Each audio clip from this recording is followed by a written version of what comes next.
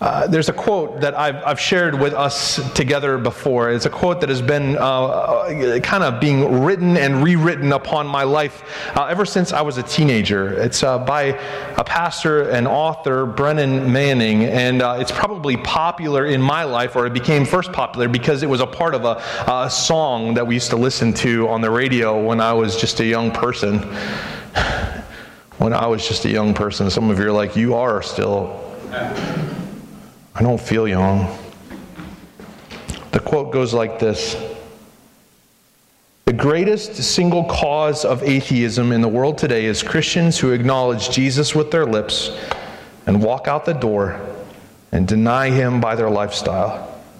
That is what an unbelieving world simply finds unbelievable." I don't think it's a stretch. As we start this message this morning, I don't think it's a stretch for us to admit that we've been guilty. Each of us. Guilty of that exact same thing. Now, the Church of Jesus Christ in 2019 continues to be guilty of this same cause of others being distracted from the truths of who God is. If I can speak to this on a personal level, I've got friends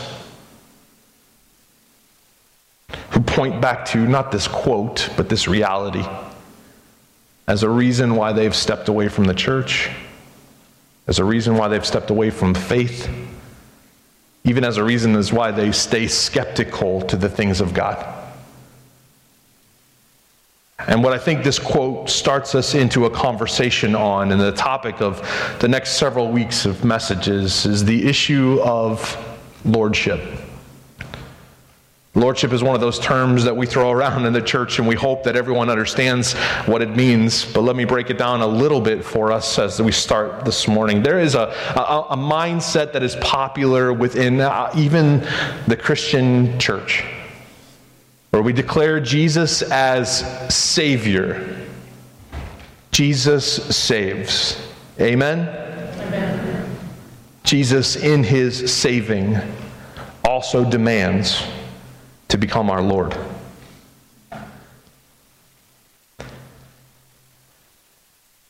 Jesus is Savior and Lord. And he wants to be in your life and in mine.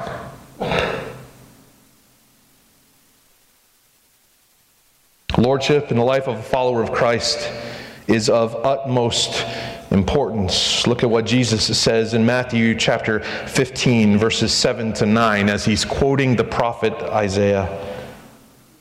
Jesus says it this way: "You hypocrites, Isaiah was right when he prophesied about you. For he wrote, 'These people honor me with their lips, but their hearts are far from me. Their worship is a farce, for they teach man-made ideas as commands from God.'" Let me say it this way: the real danger that existed 2,000 years ago as Jesus approached these words and called out those who were identifying as followers of God, who were saying God is their Savior. 2,000 years ago, the same danger exists today, where in that Brennan Manning quote, where we have been found guilty of declaring, of singing, of speaking of the saving grace of God without applying it to our everyday. So for the next few weeks, I want to focus on the topic a little more in depth. In a sermon series that we're calling Stewardship is Lordship. And to be real, to be honest with you this morning, in church circles, when we come up with a sermon series or a message that has the word stewardship in it, there's often a trend within a congregation of any size where if we hear the word stewardship, outside of having our eyes closed and our heads bowed, we often grab for our wallets. You're laughing because you did it. When we're talking about stewardship and righteously stewarding what God has entrusted into our care, we have to approach that conversation with understanding that everything we have is God's. And a true heart of surrender to God means that we place God as not just Savior, but also our Lord. And it requires a humble, submissive attitude on our part.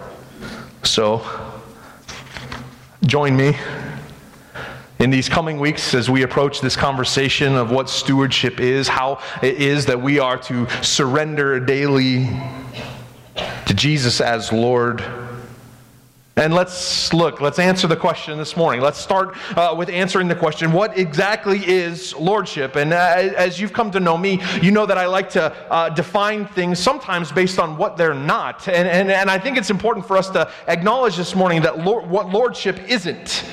Because sometimes we equate lordship or surrendering to God in certain ways that are wrong. Lordship isn't church membership. Surrendering to God's lordship isn't belonging to a local church. It's not attending a local church. It's not making sure that we give a certain amount. It encompasses so much more. Lordship isn't about belonging to a local church or identifying with a name tag that this is my church or that is my church. Back in the 80s, the business guru and church leadership guru John Maxwell he did some polling of church members across America, and he discovered that 20% of church members don't attend church. 25% of church members don't pray regularly. 30% don't read their Bible. 60% have never given to missions. 75% in the 80s acknowledge that they have never assumed a ministry role in their local church. They've never served. 95% of church members identified back in the 80s said that they've never shared their faith with another person. And yet, 100% of church members would agree that they were going to heaven. In the 90s, the same kind of polling took place, and it was found that 78% of Americans, not even churchgoers, 78% of Americans believed they were going to heaven when they died. However, when they were asked questions continually, most of them identified as never praying, never reading the Bible, and never even attending church. They admitted that they lived to please themselves instead of God. And here we are in 2019, where the common trend, the conversation that happens in many of my circles continues to be somewhere around the reality that 2%, maybe as little as 2% of born-again believers regularly share their faith with any other person. These statistics aren't without their foundational reality, where we often talk a big game, but our actions don't line up. We often say that we know what it means to be saved by the blood of the Lamb. We often talk about grace being abundant and being ours, and yet we experience those conversations and that reality of saving grace, and then we exit a place like this, 1215 Riverview Road, and we go back to life as normal with us being the Lord of our own lives. Scripture is clear. I've said it to you before that one of the most difficult passages of Scripture for me comes from Matthew chapter 7, where Jesus is speaking starting in verse 21. And I want to say this before I read this passage of Scripture. This will never be a popular passage of Scripture. This is not one of those passages that we print out on vinyl and stick to our living room walls. This is a passage of Scripture that the Holy Spirit continues in my life to point out the responsibility that we have in the area of discipleship and leading people into deeper relationship with the Lord. Look at this, Matthew chapter 7, Jesus' words. If it's in your Bible and it's read, it's because these are Jesus' words. Matthew 7, verse 21, not everyone, Jesus says, who calls out to me, Lord, Lord, will enter the kingdom of heaven. Only those who actually do the will of my Father in heaven will enter. Verse 22, on judgment day, many will say to me, Lord, Lord, we prophesied in your name, and we cast out demons in your name. We performed many miracles in your name. But I will reply, I never knew you. Get away from me, you who break God's law. Lordship must be the starting point for a conversation about stewarding what God has given us. Lordship must be the foundation. It must be the ground zero today of where it is we have a conversation about what God has entrusted into our care. Because here we have Jesus' powerful words of reminder. And what I think Jesus is doing here, what he is acknowledging here, is worth us noting again. I think in these verses, Jesus is acknowledging that there are those who know Jesus is Lord. We declare it with our mouths. We know Jesus is Lord. Yes, he owns everything. Yes, Jesus is Lord. There's a difference. Jesus is acknowledging there are those who know Jesus is Lord and Jesus as Lord. I invite you to join in on this conversation for the next several Sundays. I really believe that if we will go here, unwilling as we may be, God, by his Holy Spirit, will do a convicting work inside of us. And we will sense true transformation in our hearts and lives. My prayer as your pastor is that God would use these verses of Scripture to do a work in us. And I think God will move if we commit to letting him take and be Lord of our lives. So back to the question, what is lordship? Let's look at 5 things. First, this. Lordship is accepting the supremacy of God. We talk about it, we sing about it, we focus on it, but this is the foundation of what it means for God to be Lord of our lives, for Jesus to take that position as Lord, is for us to acknowledge that God is sovereign. We use that term sometimes in church circles. God is omnipotent. God is all-powerful. God is the one. God is almighty. God is creator. God is supreme this morning. Last week, we looked at a passage from the gospel account of 10 lepers, and one returned to give thanks for his being cleansed from leprosy. Here, this morning in Matthew's gospel, another leper shows up in Matthew chapter 8, verse 2. Here's how the scripture says. Suddenly, a man with leprosy approaches Jesus and kneels before him. And here's what he says. Lord, if you are willing, you could heal me and make me clean. I like this interaction because the leper in this verse understands the supremacy of God, his ability to do the impossible. Do you know that God can do the impossible? We know it. We talk about it. We sing about it. God, you are mighty. God, you are able. God, you created everything that we have. We oftentimes use language like that to talk about God. And then again, go back to the start of the message. We often go outside after singing even songs about God's ability, his greatness, even testifying to it. And we take back over in being our own gods.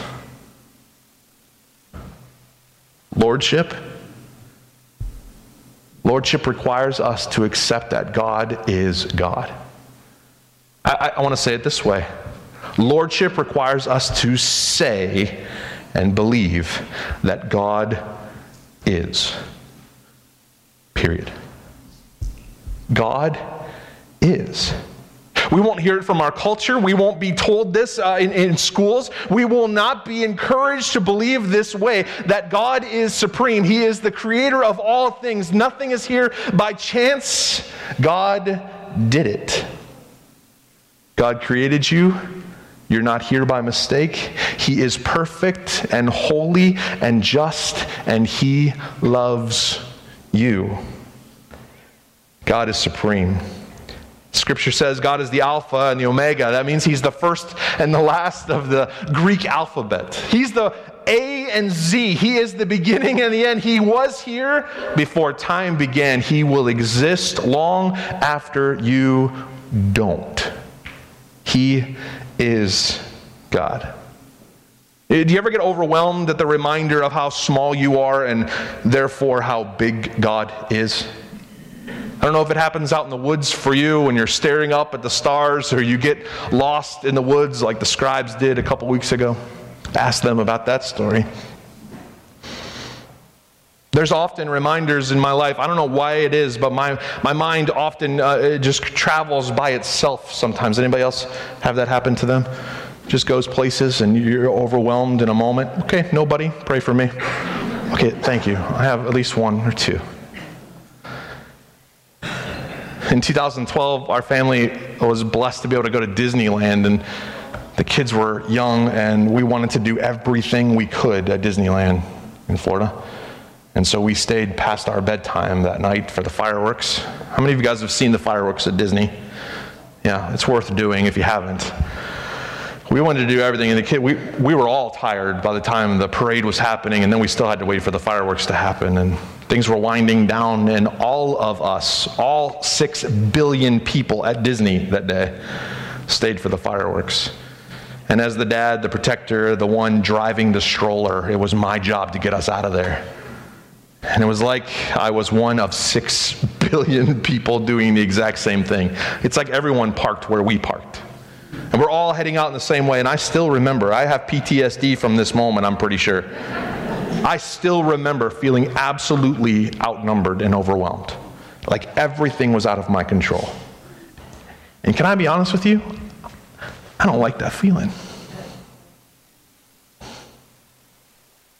I don't think any of us do. But let me remind you, you're not in control. God is. You may be bound by your schedule, by your budget, by your time, by your thought of your resources. God isn't. He created the time.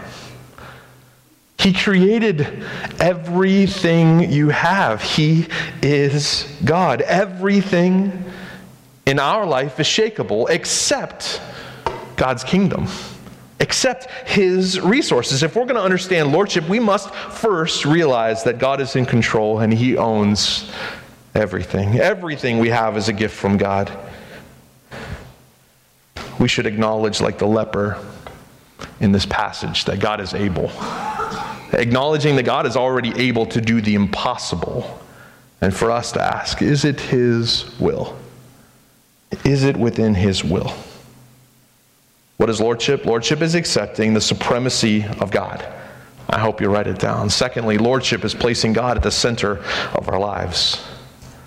The center of our lives. Can I admit something to you? I think I've confessed this to you before. When I was a kid and adolescent growing up in the church, my dad would preach messages. The youth pastor at camp would preach messages telling us that we had to put God first, put God first, put God first. And when I heard put God first, you know what I did? I put God first. First meaning first thing in the morning. 3 verses. If I could check off reading 3 verses, I accomplished putting God first. 3 verses of Scripture sounded like a pretty good task for me as a kid. If I could do that, then I could go back to business as usual. Go back to, honestly, putting myself back in first position as soon as I finished putting God first to my day. As I'm coming to continue to grow in my faith and lead others to what it means to be a follower of Jesus, all the more reason to realign our thinking to understand that God demands to be center of everything we do. Sometime in my life, it was illustrated to me that God wants to be the center spoke, the center hub of a wheel. And understanding that everything else that we do, if you think about this table, God being at the center, everything on outside of a spoke is to be seen and done through that understanding of what's at the center. Because, I don't know if it's because I'm an American, I don't know if it's because I'm an idiot, It was easier for me to assume that if I just did the God part first thing in the day, I could do whatever else came my way. God demands to be at the center of our life, not a prioritized list that says, if I check God off, I can go about business as usual. Matthew, again, chapter 22.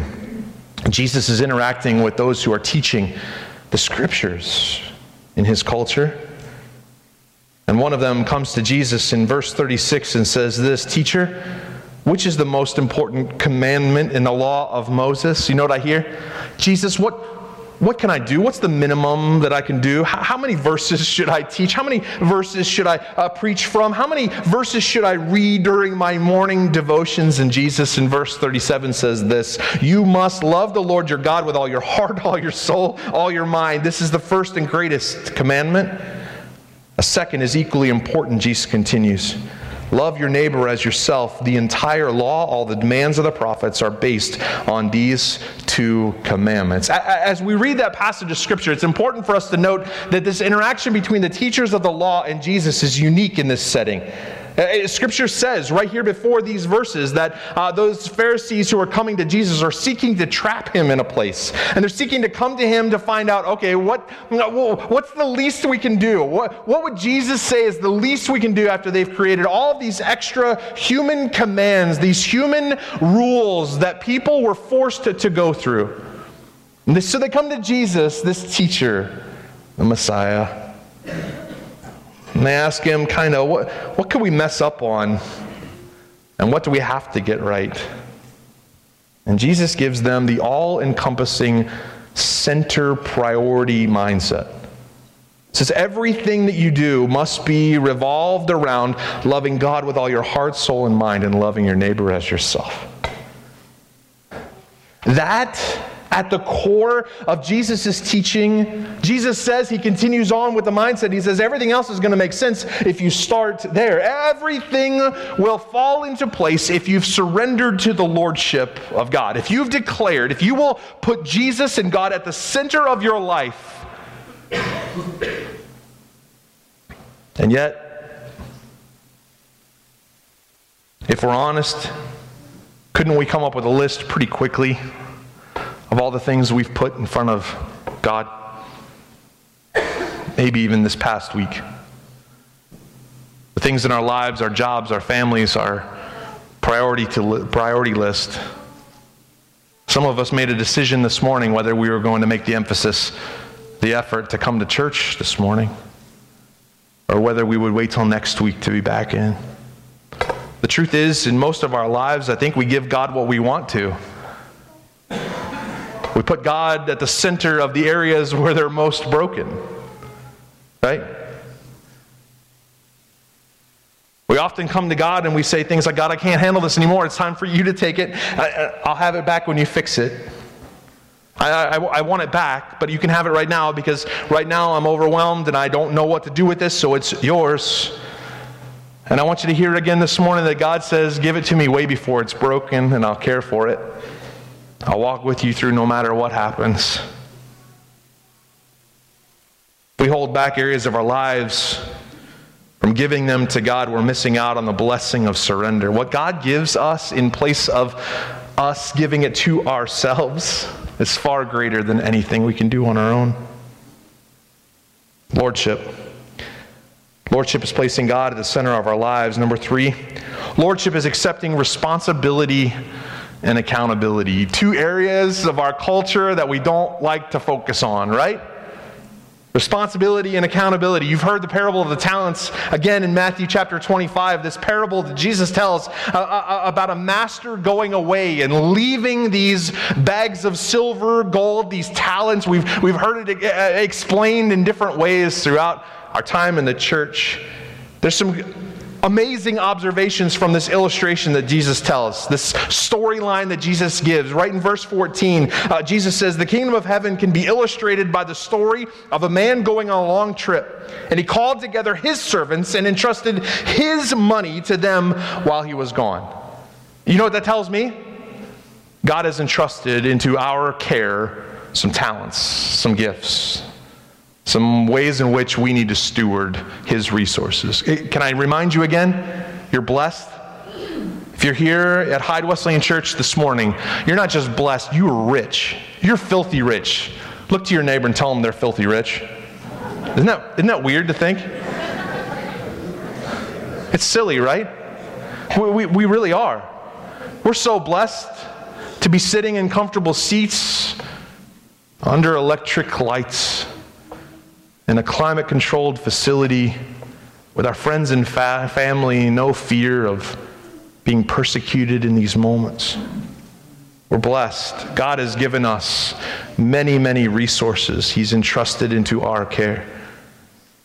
Another reminder is in these verses of Scripture, verse 15, we see this. The master gives 5 bags of silver to one of his servants, 2 bags of silver to another, and 1 bag to the last, dividing it in proportion to their abilities. And then he left on his trip. It's true that God has given us different gifts and abilities, different resources have been entrusted into our care, and the gifts are not equally given. Different people have different responsibilities, different opportunities, different talents and gifts to be used for the master, and people respond differently. In the next 2 verses, 3 verses, 16 through 18, we see that the servants are entrusted with these resources from the master, and 2 of them do good. Right? They double the resources that they've been entrusted during this time that the master is away, and 1 responds quite differently than the other 2, and he hides his gift. He hides these resources thinking that the master will be proud. Another reminder from this parable is that all of us are accountable for what we do with what the master gives us. In the parable that Jesus teaches, the master returns and he calls into account, he calls those who he has entrusted these resources to ask them how they have used his money. Can I remind us again this morning that Jesus is coming back? Don't forget that truth. We've said it 100 different times and in 100 different ways. While Jesus is away preparing a place for us in glory, we've got work to do. He's coming back for his church. He's coming back to call us to our eternal home in glory, in heaven, for those who are bought with the precious blood of Jesus. And while he is away preparing a place for us, we have work to do with what he has given us. This is lordship. Again, from this passage, this illustration that Jesus tells, this storyline, each of us is going to be held accountable for how we've been responsible or not with what he's given us. In verses 20 and 30, we find, or 20 through 30, we find that as the master comes back and he finds out what the first 2 servants have done, he says to them, hey, you've doubled your resources. You have used my resources well. Well done, my good and faithful servant. We love that part. And for the one who didn't lose any money, but didn't do anything with what the master gave him, the master says, you wicked and lazy servant, depart from me. In this parable of Jesus, the teaching, the things we can learn is that 2 of these servants looked at the master's expectations as a true blessing in their life. And 1 looked at the master's expectation to be at work as a burden. And the master in the story knows his servants. He knows what they're capable of. He knows what he has to give them, and he entrusts into their care. And what we have, what the lesson is from these verses of Scripture is that our responsibility is clear. Our work is clear, that we are to develop the gifts that God has given us. We are to use his resources, everything we have, for his purposes, not for our pleasure, not for our growth, not for our means or our comforts, but for his heavenly purposes, for God to be at the center of everything we have. Means that we have to identify what he wants us to do. And also that our accountability is clear, that he is returning. He will call us to be accountable for what we've done with what he's given. Someday. Maybe someday soon. we will give an account to God for what we have done with what he gave us. Lordship is accepting responsibility and accountability. Fourth, lordship is doing the will of God. This is the arena of action, not just saying what we're going to do, not just saying what it is we're supposed to do. Action is a result of our belief. I hope that sounds familiar to you. Again, right back here in Matthew chapter 7, verse 21, Jesus says it this way again, "Not everyone who calls out to me, 'Lord, Lord,' will enter the kingdom of heaven. Only those who actually do the will of my Father in heaven will enter." Only those who are at work, actively at work, doing the will of my Father. Only those. Lordship is doing the will of our Heavenly Father. The results of our belief must be action. We have to put it to practice. We have to share the grace. We have to share the gift. We have to be kingdom-minded. We have to be about our Father's business. And the truth is, we know so much more than we are already obeying, right? We have so much knowledge. Here's what happens so often. We read a passage of Scripture, maybe during our devotions, or we hear a message from a pastor from the pulpit, and we know, oh my goodness, yes, I am doing this wrong. And here's what so often we do. That's tough. I hope there's something else in here that maybe I could do. I hope there's something a little less transformational that Jesus would ask me to do. Where's the easy parts? Can I say it this way? Doing the will of our Heavenly Father is hard work. Being a Christian is hard work. In a culture, in a world that is continuing to move in a different direction of doing hard stuff, this is going to continue to become less and less popular in our Christian circles. We want easy. We want quick. We want fast. We want ease. And that is not what we're allowed. To follow, to be about the Father's business, to use His resources for His purposes is not ever going to be easy. But it's what He's asked us to do. To be a light in dark places, to be salt in tasteless places, to share the gift of grace offered to a lost and dying world. We need to start doing what we already know to do. Maybe I need to stop preaching. And we need to just start doing what we already know we're supposed to do. Do what we already know. We can sound right. We can use the right words. We can look the right way. We can talk right and still not be right. Talk is cheap. And if our actions don't line up with what we know, then we're in trouble. We really don't need more theologians or pastors or church members. What we need is Christians surrendered to the lordship of Jesus Christ, acting on the result of the transformation we've been given. In closing, number 5, lordship is personal obedience regardless of the cost.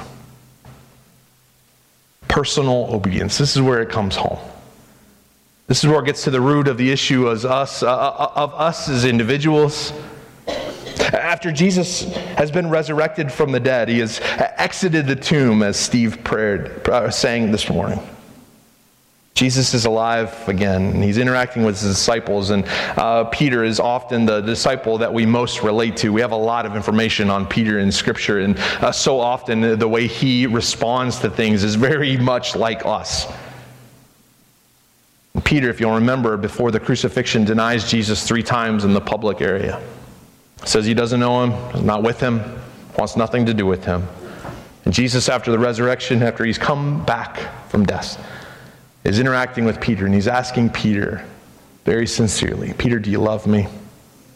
And Peter responds very quickly, "Of course, I love you. Yes, I love you." And Jesus says, "Feed my sheep."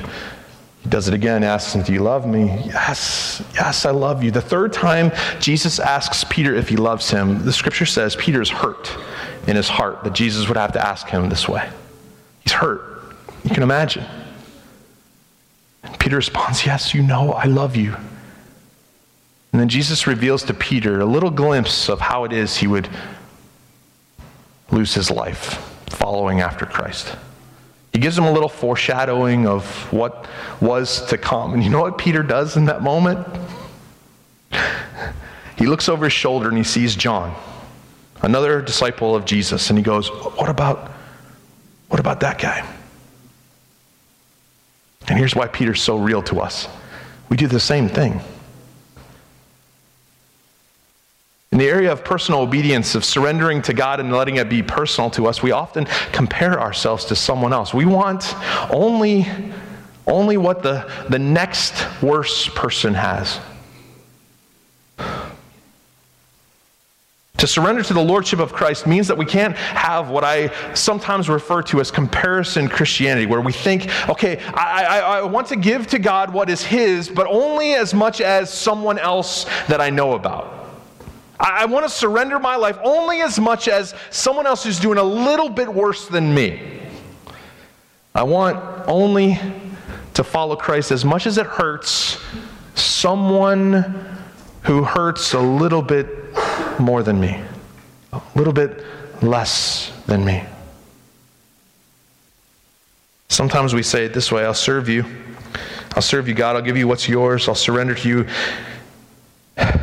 as long as it's convenient, as long as it looks similar to whoever it is around me has it okay. And in reality, lordship removes our personal weights and measurements, the scale that we have built for ourselves, and acknowledges the need for personal obedience regardless of what it costs us. Peter, quit worrying about what John gets. Do you love me? Stephen, quit worrying about what some other pastor experiences. Do you love me? Give me your whole self. Jim, Bill, whoever it is. Do you love me? Jesus asks. Are you willing to do whatever it takes to follow me? That's lordship. Lordship is accepting the supremacy of God. It's placing God at the center of our lives. It's accepting responsibility and accountability, and it's doing the will of God. It's personal obedience, regardless of the cost. And so I ask, Hyde Wesleyan Church, have you settled? Have you settled on who is Lord of your life? Have you answered that in your heart? Do you know Jesus is Lord? Or do you know Jesus as Lord? Let's close. Will you stand?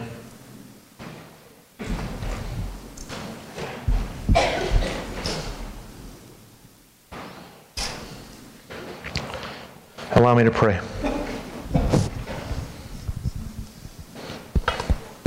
Lord, it's not comfortable. It's not comfortable to be convicted of the areas in which we minimize you and put ourselves back in the first seat. But I pray, Lord, that if your Holy Spirit is convicting our hearts, that you would not allow us to rest without settling again today, that we want you at the center. And I pray that we collectively, corporately, as families, as individuals, and as a church, would continue every day to settle in acknowledging that you are Lord. Remind us that everything we have is yours. Remind us of your greatness, your supremacy. Remind us how little we are and how you're in control. And Lord, I pray that we would be bold as followers of Christ to take a stand in opposition to the ways of our culture, to die to ourselves and to live for you. I declare, Lord Jesus, that you are Lord of this church. This is your church. All we have is yours. We thank you for the blessings, for the resources, for the opportunities that you have given to us.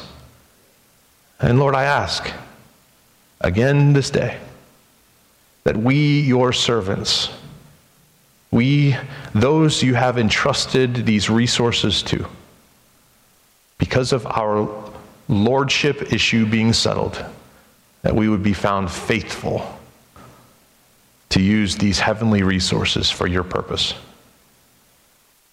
Would everything we do and say have a kingdom focus?